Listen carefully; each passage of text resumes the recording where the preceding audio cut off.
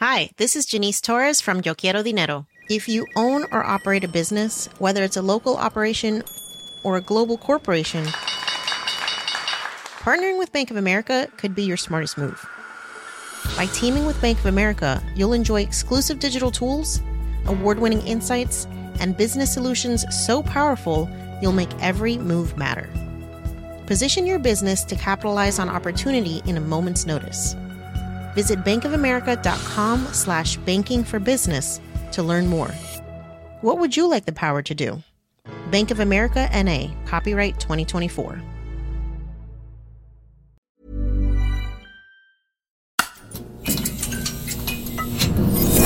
The Economist.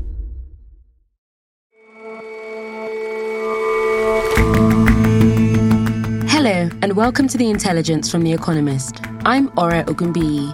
And I'm Jason Palmer. Every weekday, we provide a fresh perspective on the events shaping your world. Still on our democracy series, but today we're looking a little closer to home. Britain will elect a new parliament soon. The Conservatives have been in power for 13 consecutive years. But could their rule be coming to an end? And much of what has been sold as whiskey in India isn't really. But now that some distillers are crafting the genuine single malt article, it's flying off the shelves and winning awards.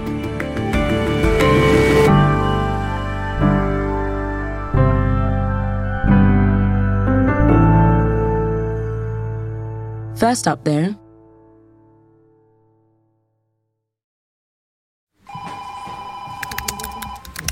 the mid-2010s were not a good time to be a worker.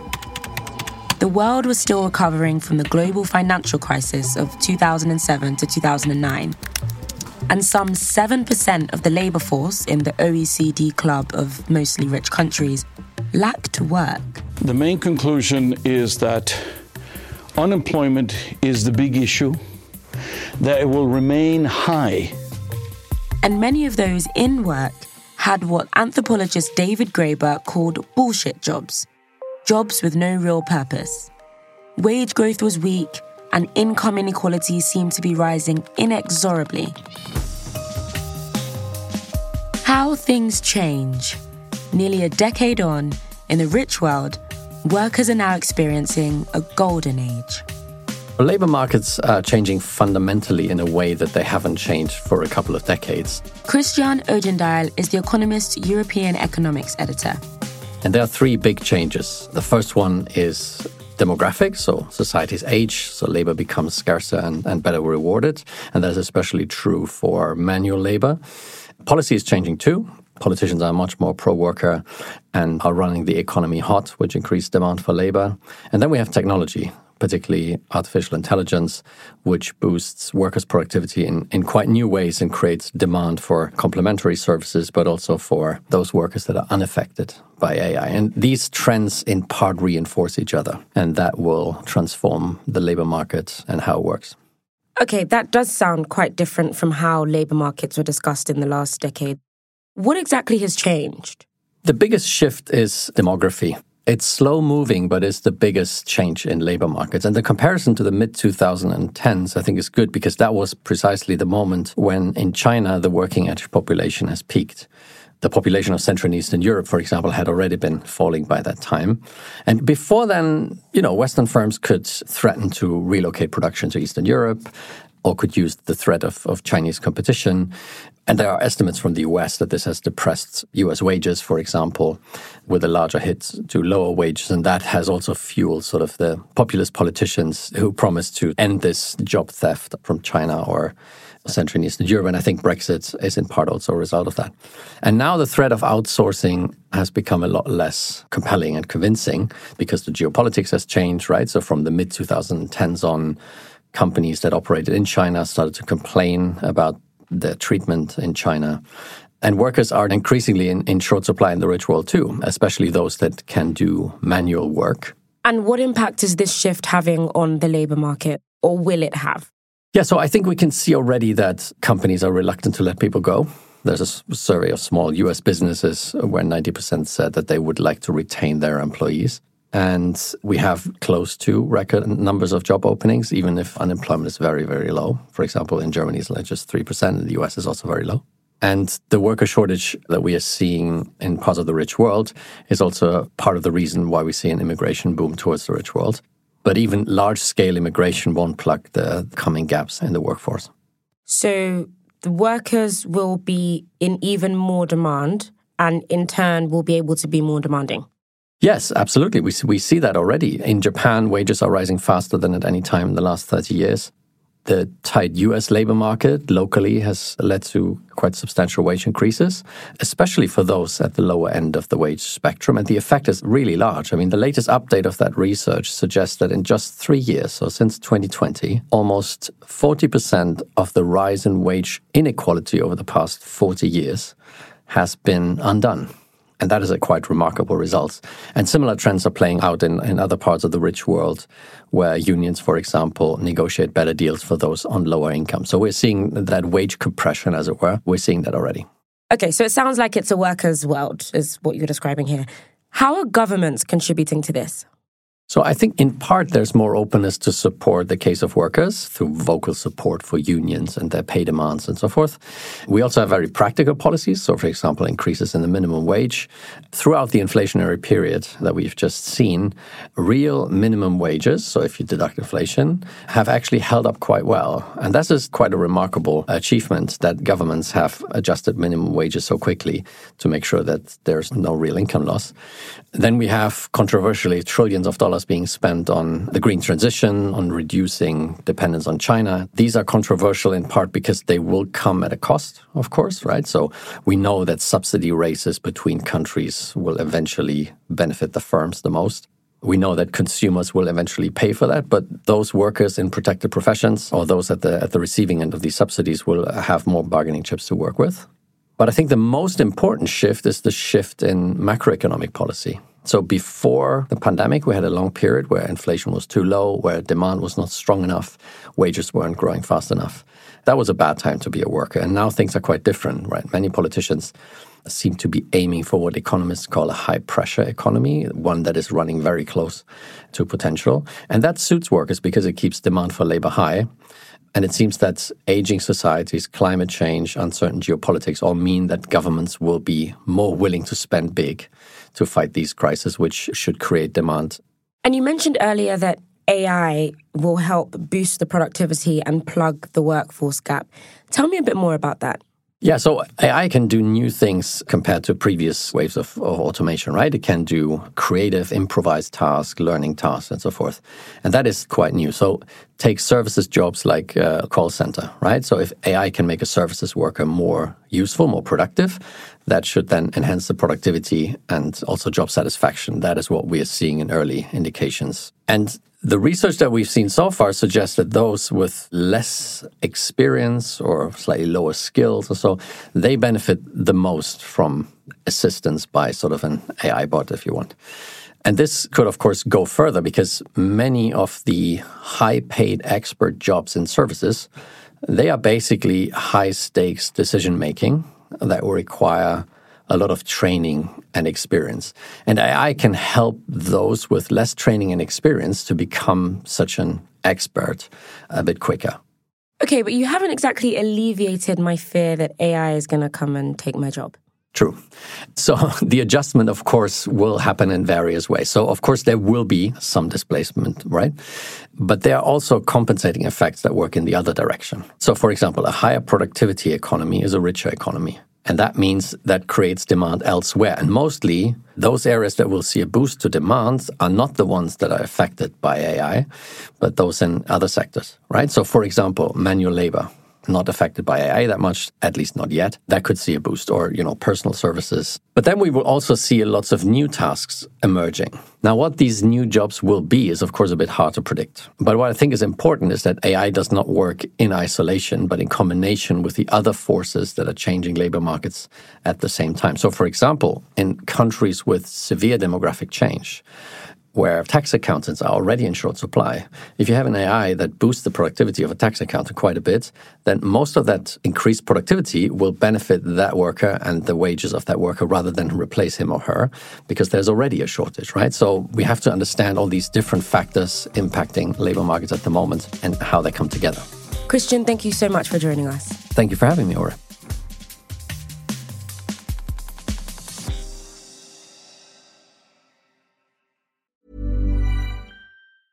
Ready to pop the question? The jewelers at BlueNile.com have got sparkle down to a science with beautiful lab-grown diamonds worthy of your most brilliant moments. Their lab-grown diamonds are independently graded and guaranteed identical to natural diamonds, and they're ready to ship to your door. Go to BlueNile.com and use promo code LISTEN to get $50 off your purchase of $500 or more. That's code LISTEN at BlueNile.com for $50 off. BlueNile.com, code LISTEN.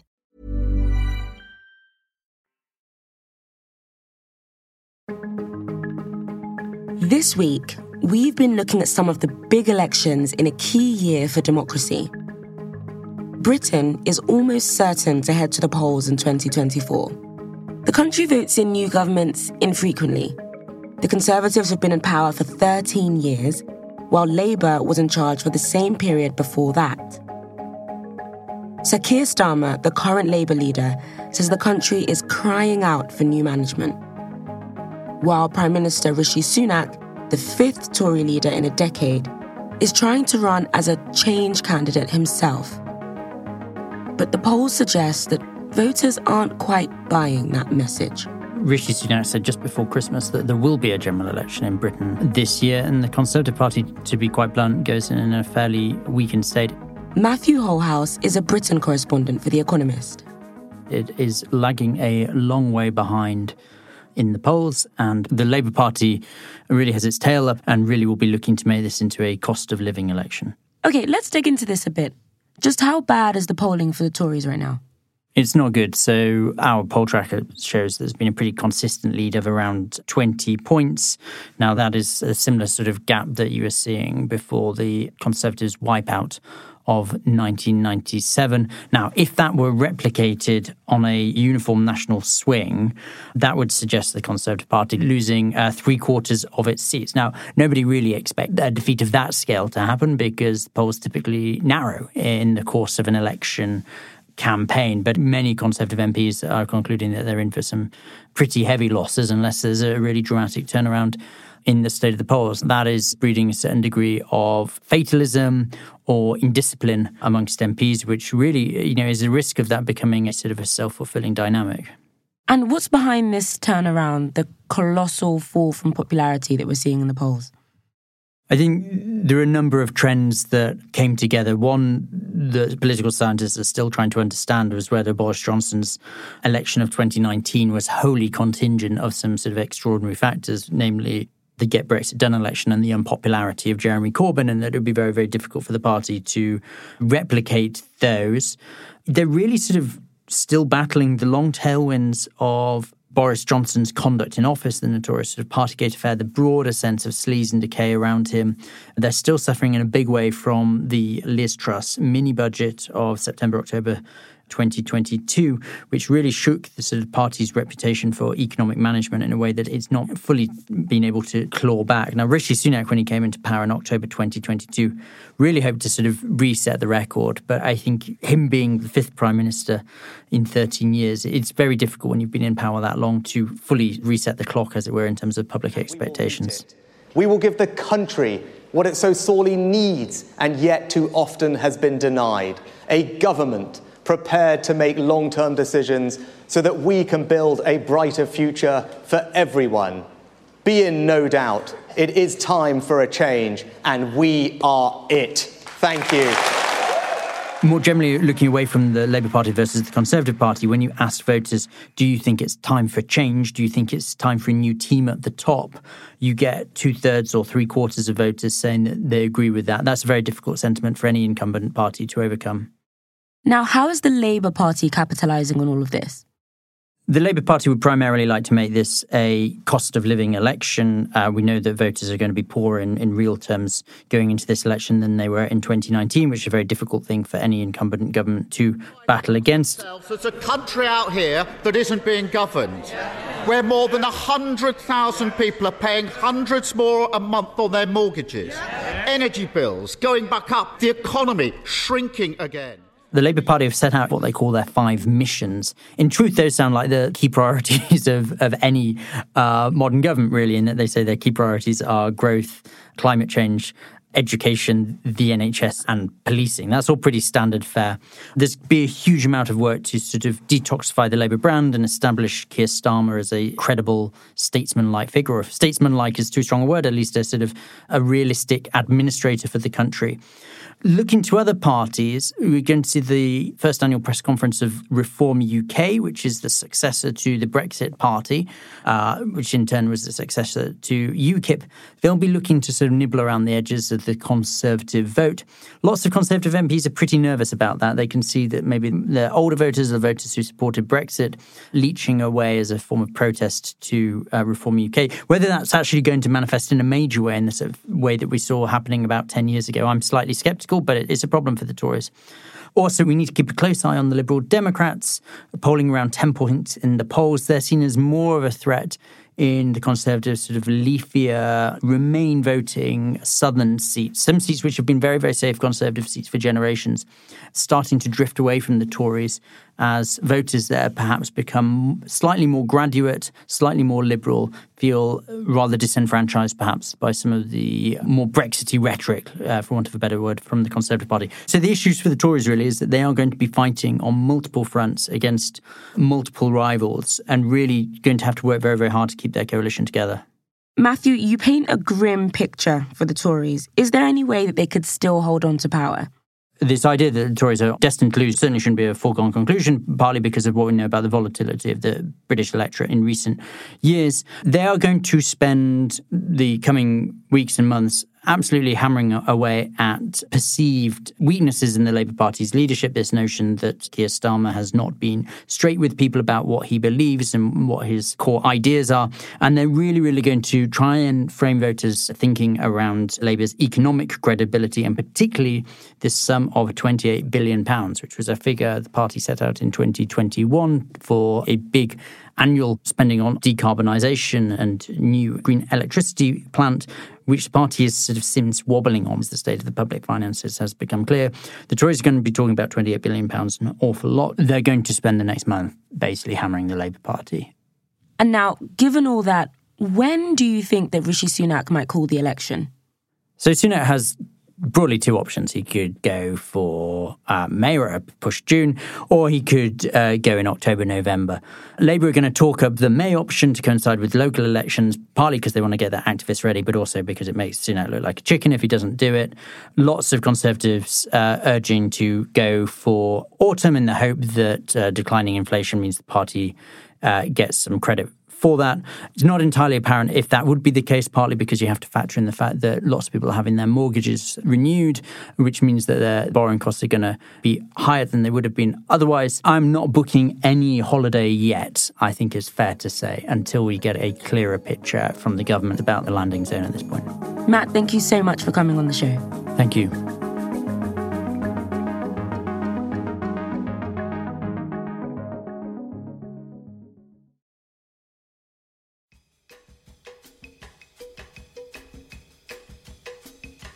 When it comes to whiskey, there's something going on in India, and we on The Intelligence never let you listeners miss out on a boozy trend. In the interests of quality journalism, my producer Emily has procured for me a little sample bottle of an Indian brand called Paul John, their classic. And as a sign of my commitment to this story, I'm going to give it a try. Paul John's marketing says it's made using barley from the foothills of the Himalayas and is distilled and matured in Goa, producing a fruity spirit with a creamy texture. I get the fruity, maybe not so much on the creamy. And at 55.2%, it's pretty potent. Anyway, I'm no expert, just an enthusiast. the awards that Paul John and other Indian brands are winning speak for themselves. So for most of my lifetime, what was called whiskey in India wasn't actually whiskey as you know it, or most people know it. It was basically extra neutral alcohol, which is an industrial spirit, which was then flavored and colored and bottled and had the name whiskey slapped on it, along with some faux Scottish-sounding brand names. Leo Marani is an India correspondent for The Economist. Actual whiskey, proper whiskey, which is, you take grain, you malt it, you distill it, blah, blah, blah, that tended to be imported and very expensive. But over the past couple of decades, but especially over the past few years, Indian booze makers have started turning to the traditional method of making whiskey, actual whiskey in other words. And as it turns out, they're making some surprisingly delicious and high-quality stuff. You say it's good, but I know that whiskey nerds are often extremely snooty about Scotch that's not from Scotland. This is true. Whiskey nerds are insufferable, you and I can both agree. However, there are certain whiskey nerds who serve on the juries of whiskey awards. These things exist. And they seem to agree that this stuff is good. Take Paul John. It's a whiskey that has its distillery in Goa, which I went to visit, all in the line of duty. And they have won over 300 awards in the past decade or so. Recently, a relatively new distiller called Indri won double Best in Show at the Whiskies of the World Awards in America. And then there's Amrut, which is the oldest one of the lot, which has also won a ton of awards. So, look, this is not really my judgment here, Jason. I'm just taking the word of the experts, your whiskey nerds, in fact. As a result, India's alcohol sales are growing at a really fast clip. And the industry expects that India's alcohol sales will grow by around 6% a year, roughly in line with GDP, make of that what you will. And so Indian distilleries are looking at this market and going, why shouldn't we participate in this? Why should we only make the high volume, low value stuff? And instead we could be making the good stuff, which has enormous margins. But aside from this greater taste for a more premium whiskey experience, it sounds as if Indians just have a greater taste for booze in a general sense. This is true. I mean, a number of things are happening, right? So first of all, India has a weird relationship with alcohol. Prohibition is written into the directive principles of state policy in our constitution. And by and large, it doesn't sort of lubricate social occasions in as widespread a manner as it does in the UK, for instance. Nonetheless, it is growing more socially acceptable, especially in the middle and upper middle classes.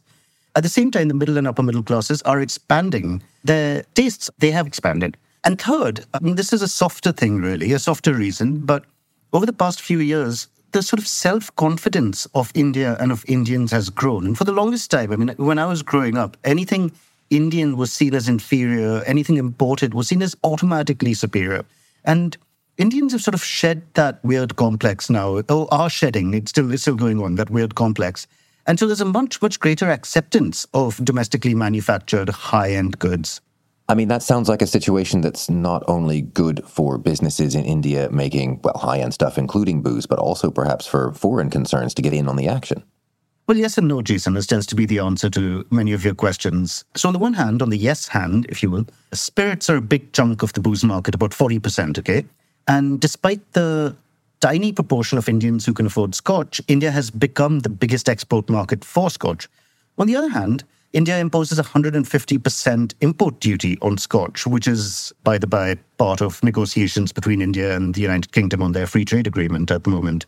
So there's opportunity, certainly, the opportunity for foreign brands, and there's opportunity for local brands so long as they continue to make good stuff. So the Paul John distilleries want to double their capacity from 25,000 barrels a year to 50,000.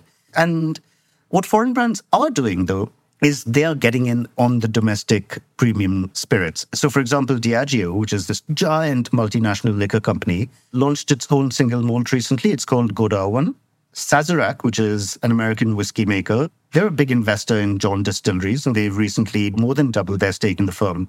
So there's excitement everywhere. There's action for foreign multinational companies, there's opportunity for Indian companies, and I think best of all, there's greater choice, variety, and quality for Indian consumers. Such as yourself. Such as myself, Jason. And as you know, as is written in the terms of my contract, I charge 1 bottle per appearance on your show. Leo, thanks very much for your time, and happy further explorations in this topic. I look forward to doing some research with you when you visit, Jason.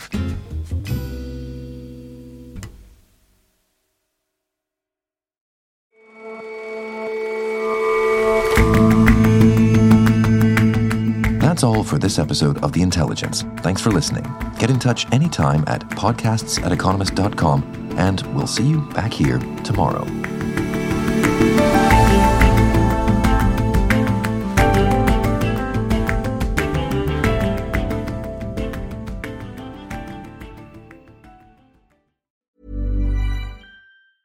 Hi, this is Matt and Sean from Two Black Guys with Good Credit.